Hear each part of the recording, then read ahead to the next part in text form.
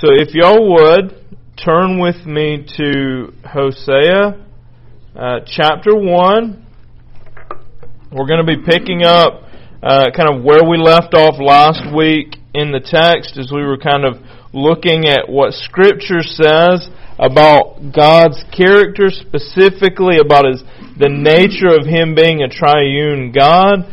Last week we kind of ended with Psalm 110:1 and then looking at Matthew chapter 22 verses 41 through 46. We probably made it, like I say, about halfway through the text that we've kind of set aside for us to look at as we explore this. This is a scripture heavy lesson, and that's because, like we started off with last week, I think there's a great danger in trying to describe the Trinity by giving analogies, because I don't think that there's a single analogy that can do justice. And I think most of the time when we go the way of analogies, we do more harm than good in describing what it means for God to be triune. So I'm going to restate the three truths that Scripture tells us. And then we're going to kind of continue looking at Scripture so that we can get a look at these truths. So the three truths that we hold about God's nature here is that God is three persons, that each person is fully God, and that there is one God, right? Those are the three truths that Scripture continually puts out there. That there's three persons, that each of those persons, that's the Father, the Son, the Spirit, are fully God. They're not part God. It doesn't take the whole of them to make a whole God, but that each of them, each person of the Trinity is completely and fully God, and yet there is one and only one God. So let's continue letting Scripture speak to us these truths. And that's what I want us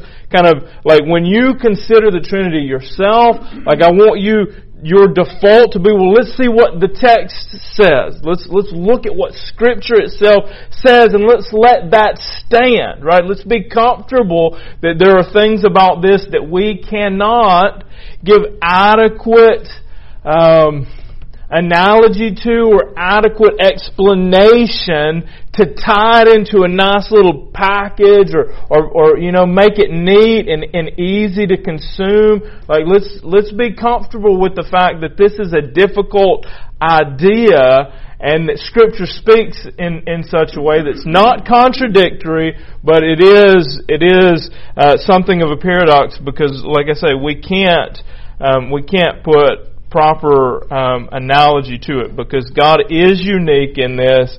There is none other like Him, so there is none to compare Him with. So Hosea chapter 1, we're going to look at verse 7 here specifically. I'm going to go back actually to verse 6. I'm going to be reading verse 6 just for the sake of us seeing who it is that's speaking here, but verse 7 is where we want to kind of focus here. So verse 6, she conceived again and bore a daughter, and the Lord said to him. So the Lord's speaking here. That's why I wanted to kind of step back into verse 6. And the Lord said to him, call her name No Mercy, for I will no more have mercy on the house of Israel to forgive them at all. Verse 7, pay attention here. But I will have mercy on the house of Judah, and I will save them by the Lord their God. I will not save them by bow or by sword or by war or by horses or by horsemen. So pay attention to the language here. So the Lord's speaking, and the Lord, either He does this strange thing in the Old Testament where He talks about Himself frequently in third person, or He's speaking in a way that now looking back, knowing what Christ has kind of fully revealed about the nature of God, that we can see that these are verses where He's speaking in a language that when you look back, knowing what we know now as believers, that we can see Him pointing towards the truth of His character, even in the way that He used His words to speak about the actions that He would take. So verse 6, we see that it's the Lord that says these things, and the Lord actually says, I'll have mercy on the house of Judah, and I will save them by the Lord their God. So who's doing the saving? By who? By the Lord their God. So we see the language here and how that language is odd, lest God has a character and nature in which He can speak about Himself in third person without being weird, right? Like if Landon always spoke about Landon in third person, like that would just be weird to us. But for some reason, God does that frequently in the Old Testament and gets away with it. Maybe it's because He's God, or maybe it's because there's something unique about Him and what He's going to do that He's giving hints even in the Old Testament about these things taking place. So like last week we talked about the idea of progressive revelation, or how from the beginning of God's dealings with man until the resurrection, He had been consistently throughout the generations providing more and more insight into His character. That's the idea of progressive revelation, that as you progress through Scripture, as you progress through redemptive history, then you also progress in your understanding of who God is and what God's doing, ultimately that culminating in the cross. We see tons of pictures in the Old Testament that kind of point us to this. If we were to flip to Isaiah now, Isaiah chapter 48. So if y'all flip over to Isaiah chapter 48, we're going to look here at verses 12 through 16. So the particular place that we're going to look at here is in verse 16, but I want us to, again, go all the way back to 12 so that we can kind of see and ask ourselves, who is it that's talking here, right? Like, who is it that's saying these things here? And like, as we progress through this, especially like as believers, we know what's happened in the New Testament. That's literally why we are here. Like, as we look back, I want us to kind of marvel a bit that God did these things in the way that He did them, and that Christ was there all along, right? That He was working all along. There's places in Scripture where we literally can see the voice of Christ speaking, right? So like that's something that we see here in Isaiah chapter 48. So let's look at we're going to start in verse 12. And I want you to ask yourself, who is this that's speaking here? So Isaiah 48 verse 12, listen to me, O Jacob and Israel, whom I called. I am He, the first, or I am the first and I am the last. My hands laid the foundation of the earth, and my right hand spread out the heavens when I called to them. They stand forth together. Assemble all of you and listen. Who among them has declared these things? The Lord loves him and shall perform His purpose on Babylon, and His arm shall be against the Chaldeans. Even I have spoken and called him. I have brought him forth, and he will prosper in his way. Verse 16, pay attention here. Draw near to me. Hear this. From the beginning I have not spoken in secret. From the time it came to be, I've been there. And now the Lord God has sent me and His Spirit. Right? So now the Lord God has sent me and His Spirit. Who's saying this? So who's saying this? It is. It is. Right? Like, who's He sending? Who's sending? And who is He sending? Right? Like, let's read this again. Read this again. Ask yourself again, who is speaking these things? And how could He say these things? Like, consider, who can say, I laid the foundations of the earth? Who can say that? God and only God. Right? God and only God. So pay attention to who's saying that, And then what he says there at the end, right? Listen to me, O Jacob, and Israel whom I called. Who called them? Who called them? Who called the nation of Israel? God called the nation of Israel, right? I am He. I am the first and I am the last. Who can say that? God and God alone can say that, right? I am the first and I am the last. God and God alone. My hand laid the foundation of the earth. Who can say that? God and God alone. And my right hand spread out the heavens. Who can say that? I don't know, that's a beautiful sight in my mind. Yes. So consistently we're pressing through this and we ask ourselves who can say this, and we say God and God alone can say this. When I call them, they stand forth together. Assemble all of you and listen. Who among them has declared these things? The Lord loves him. He shall perform His purpose on Babylon, and His arm shall be against the Chaldeans. I, even I, have spoken and called him. Who's spoken and called here? This is God, right? The one who laid the foundations of the earth. The one who is the first and the last. Verse 15. Even I have spoken and called him. I have brought him, and he will prosper in his way. Draw near to me. Hear this. From the beginning I have not spoken in secret, and from the time it came to be, I have been there. And now the Lord God has sent me. So who's been talking this whole time?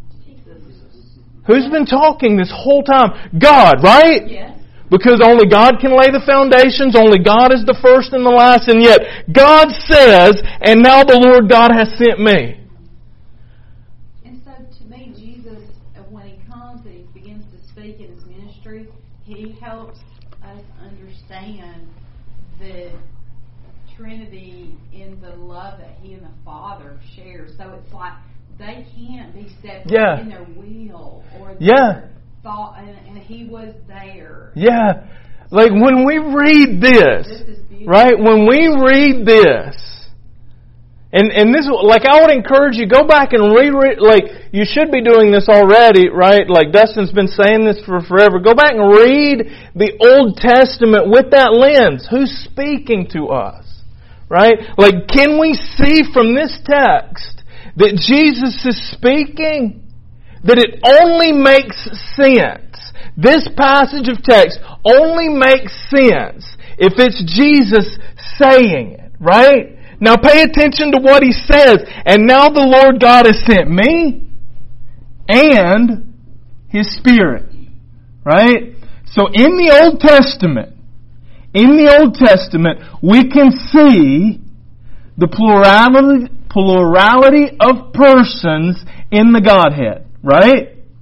So we see Christ speaking as only God can speak, right? Now if you only had this, you would be stumped a little as to how you would come to the language that's being used here. Now we can easily see Christ here, right? Because only God can say that I'm the first and the last. Only God can say that He laid the foundations, right? Only God can say that He called them out. Because it's only God that did that, right? And then only God can speak of Himself like this. And now the Lord God has sent me. And His Spirit, right? So we see these distinctions that are made even in the Old Testament. Now I want you to hold on to this thought, right? I want you to hold on to this thought, this idea that He says that I'm the first, I'm the last, that He says that He laid the foundations of the earth, that He spread out the heavens, right? That He called them. Like I want you to keep that in your mind because we're going to end in John chapter 1, and I want us to kind of see how these realities kind of bookend, and we see very clearly in the New Testament who this is speaking to. So let's continue and kind of press on. Flip with me. We're going to go now to the New Testament. So flip with me to Matthew. Flip with me to the book of Matthew. We're going to be in Matthew chapter 3. So I'll give you all a second to get there. We're going to be in verses 16 and 17.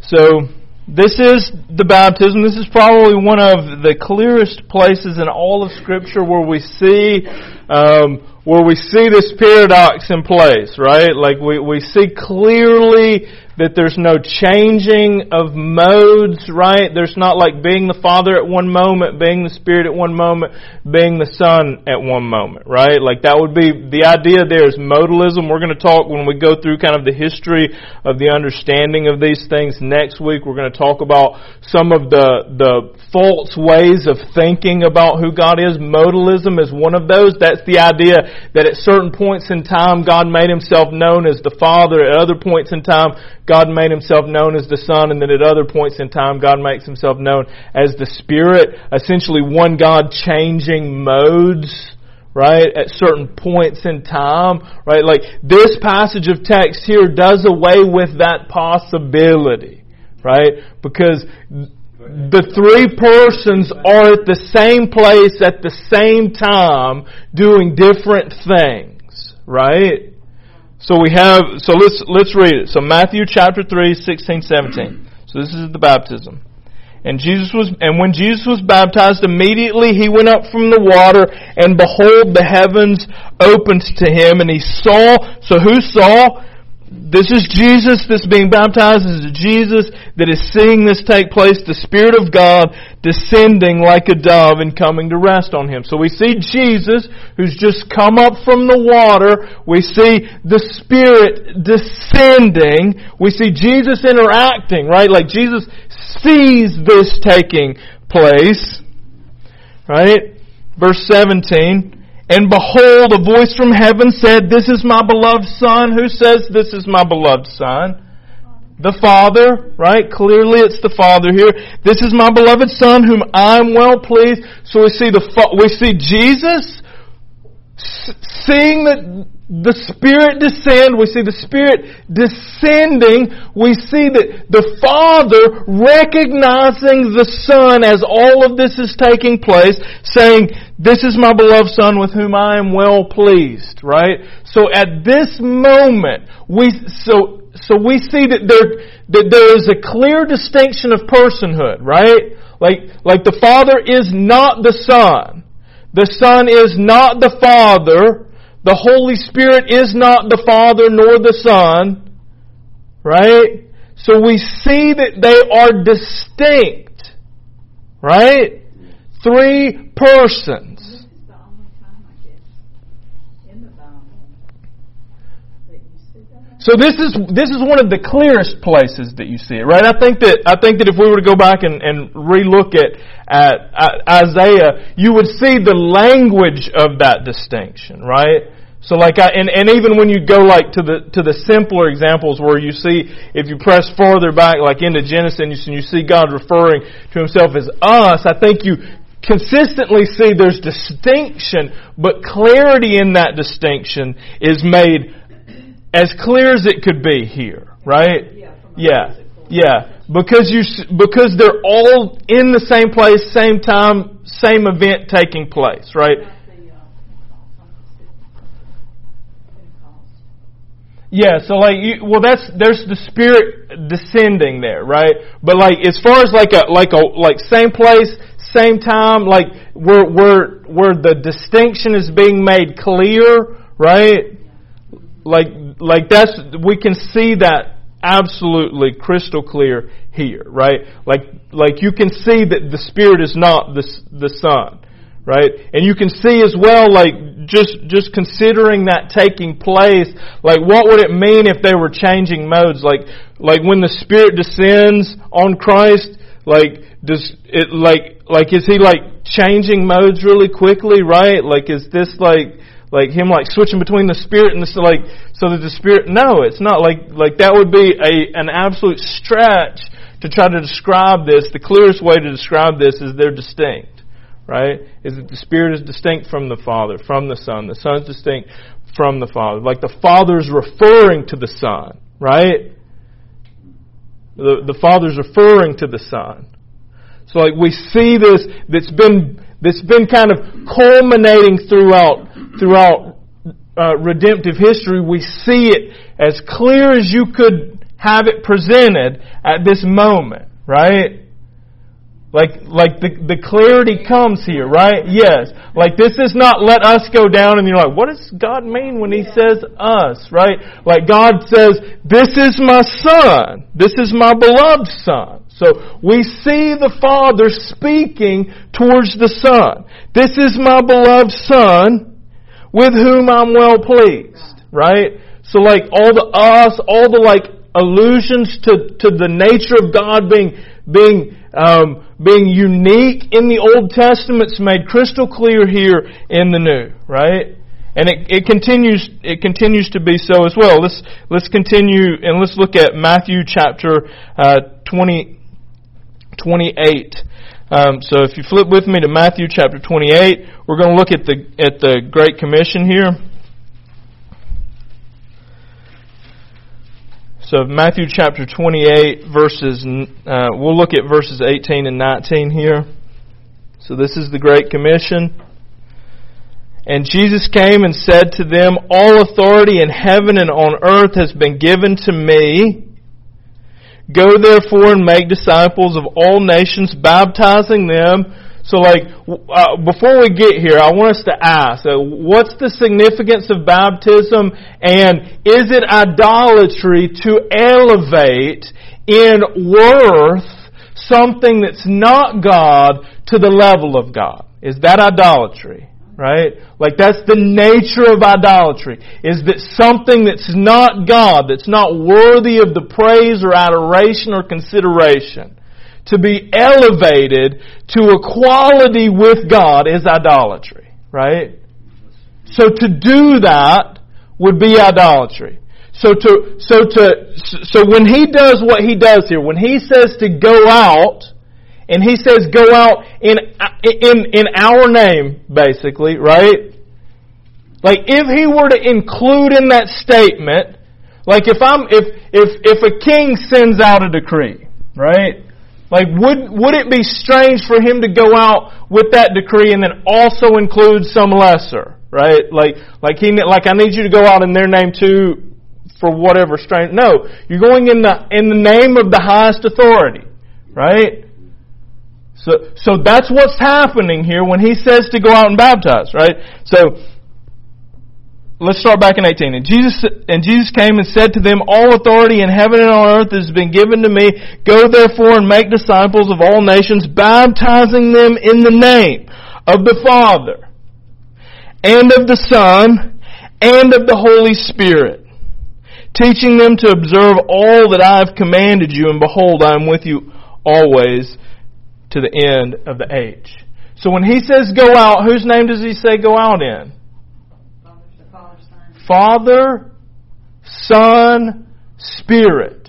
Right? So each of these are equated, right? So clearly the Father's God. Like I don't think that anybody's disputing that. Like we would go to the Jews and we're having a conversation about who God is, and we say the Father's God. The Jews are going to be like, absolutely, the Father's God. We're going to say the Son is God, and they're going to say, no way, the Son's not God. And that would be idolatry to say such, right? And yet we say the Father is God, Christ is God, and not only that, but in case you think that distinction that was made in Matthew chapter 3, 16 and 17, where the Spirit's descending, the Father's speaking, the Son is there, like in case you think that the Spirit is somehow a lesser thing, right? When He says to go out, He says go out in the name of the Father and of the Son and of the Holy Spirit. Like Christ Himself makes that distinction clear, right? That the Spirit is equal. It's not like some like it's Jesus, like it's the Spirit is separate and distinct as well, right? And equal in essence, such that you could say that the Spirit is God, the Father is God, and Christ is God. And you are not an idolater for saying that, right? So this is what Christ is saying when he says this, right? So again, let's continue on.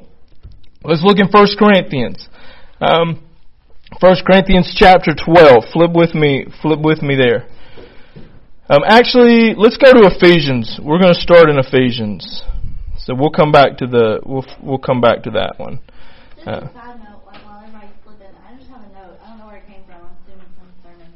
Name in that verse 19 is singular. It doesn't say name. It's just, How crazy, right? Yeah. So go with the name, right? So all are who? God, right? 3 persons, 1 God, right? So go in the name of God. God, 3 persons, right? 1 God, 3 persons. We don't see. We see the 3 distinct persons, yes, but we don't think of all of them as the same. Right. It's like you got, and this is my way of thinking of it. You got a stream and a river and an ocean. All of them's water. It's all water. It is. All water. Right. But I want to. They're all. Yeah. they're all connected. Yeah. Yeah, but again, like, and I want so like the stream river, like let's right. So watch this though, and this is why I say that like we have to be careful about analogies, right? Because the stream is not the ocean, right? It's a part of that whole thing, and the river is not the stream, nor is the river the ocean, right? So like, and that's why I say, because like we'll like. You can't, right? Because here's what we're saying is that we're saying that Christ is not part of God. He is all and completely God, right? And that the Holy Spirit is not part of God. He is all, fully, completely God. And that's why it's like, when at that point, like, we push into this place where it's like, well, how do you explain that? And it's like, you cannot. Like, it is absolutely unexplainable. Right? Like there's no analogy that will hold there. And this is the reason. Because there is none like God. Right? Analogies come because there is something similar to something. Right? But there is no analogy that holds when we consider God as the Trinity, because these things, like, you tell me a single being that has 3 persons. Right? None. Like there's none. Because we only know of persons who are single in their essence and being. Right? We only know that. Like we are limited in our comparison because we know of no other. And there is no other. Right? There's no other in which this type of language can hold and not be contradictory. Right? So there's really that shores up what she shared with the singular name. Yeah, it really shores. It does. The singular name. Yeah. So it can go in the name singular and yet list 3 persons. Yeah. Right. Yeah. It is so important to our theology to understand that, because so many false religions come out of that. Yeah. Well, I think, and this is why, and I kind of alluded to this last week. I think that when you consider the nature of God, if God were not a plurality of persons, then He would be in need. Right? Right? He could not be a God of love lest that love is shown and shared. Right? So if God were not in what we see of Christ, the Father, the Son, the Spirit, right? If His nature were not so, then we could say for God to love, He needs an object of that love. Yet God needs no one and nothing, because for eternity they have shared in this love. Right? He does not need He is in need of nothing. Only God can say that. Right? Yet, if God were lacking in His character, in His nature, then there would be need. He needed not create, right? Like a lot of times when people think about why did God create, people think God was lonely. He was not lonely. He was in perfect unity with Himself. right? Perfect joy, perfect happiness, perfect community among the Godhead for eternity. He created because He desired to create. Right? He needed not create. You don't exist because God needed you. Right? Everything we do is out of a need. Yes. But everything God does is out of His character. It's out of His character. It's out of His will. He is. And Yes. we don't operate like that. Yes. And it's hard for us to understand, right? So let's continue on. So Ephesians chapter 4, let's look at verses 4 through 6. So we're going to see this, and I wanted to start here because we're going to see the same kind of language. We're going to see the same kind of language in a couple of places here. So chapter 4, verses 4 through 6. There's one body and one Spirit, just as you were called to one hope that belongs to your call. Verse 5, one Lord, one faith, one baptism, one God and Father over all, who is over all and through all and in all. Right? So we see here distinctions made. So one thing that I want us to pay attention to is that in the New Testament we'll find very frequently that the New Testament authors use particular language when they start speaking of these persons of the Trinity. Oftentimes you'll hear the word God frequently associated with the Father. You'll hear Lord frequently associated with Christ. And then we see the Spirit there as well. So there's one body and one Spirit. We see the distinction. Just as you were called to one hope that belongs to your call, one Lord, one faith, one baptism, one God and Father of all, who is over all and through all and in all. So let's flip now back to Corinthians, 1 Corinthians. We're going to be in chapter 12 here. So 1 Corinthians chapter 12. We're going to be looking at verses 4 through 6. And we'll see the same kind of distinction that starts being made. So now, there are a variety of gifts, but the same Spirit. And there are a variety of services, but the same Lord. And there are a variety of activities, but the same God who empowers them all in everyone. Now flip over to 2 Corinthians chapter 13. And we're going to kind of roll through here because we've got about 6 or so minutes left. So 2 Corinthians chapter 13, and we're going to be looking at verse 14 here. So, the grace of the Lord Jesus Christ and the love of God and the fellowship of the Holy Spirit be with you all. So notice the distinctions that are made here. The grace of the Lord Jesus Christ and the love of God and the fellowship of the Holy Spirit. So again, here we see this distinction being made between the persons. Now let's flip to, and we've got about three passages left here. So let's flip to 1 Peter. And we're going to be looking at 1 Peter chapter 1, verse 2. According to the foreknowledge of God the Father in the sanctification of the Spirit for the obedience to Jesus Christ for the sprinkling with His blood. So again, we see in this passage these distinctions being made in the person and the roles that each person is kind of playing in the acts of redemptive history here. So now let's flip to Jude. We're going to be looking at Jude verses 20 and 21.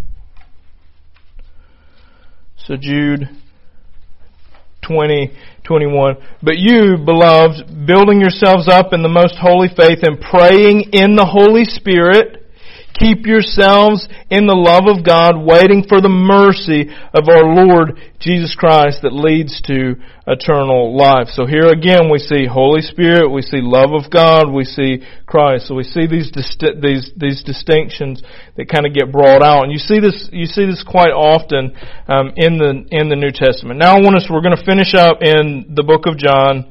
This is the last one. We're kind of on the home stretch here. So in the book of John. And everybody's probably very familiar with this passage. So, John 1, we're going to look at verses 1 through 4, and then we're going to look at verse 14. So, In the beginning was the Word, and the Word was with God, and the Word was God. He was in the beginning with God. All things were made through Him, and without Him was not anything made that was made.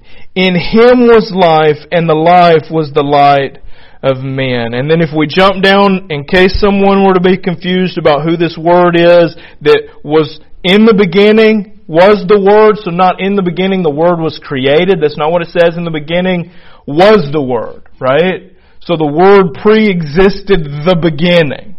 And the Word was with God, and the Word was God. So this Word that was both with and was God became flesh in verse 14. And the Word became flesh and dwelt among us.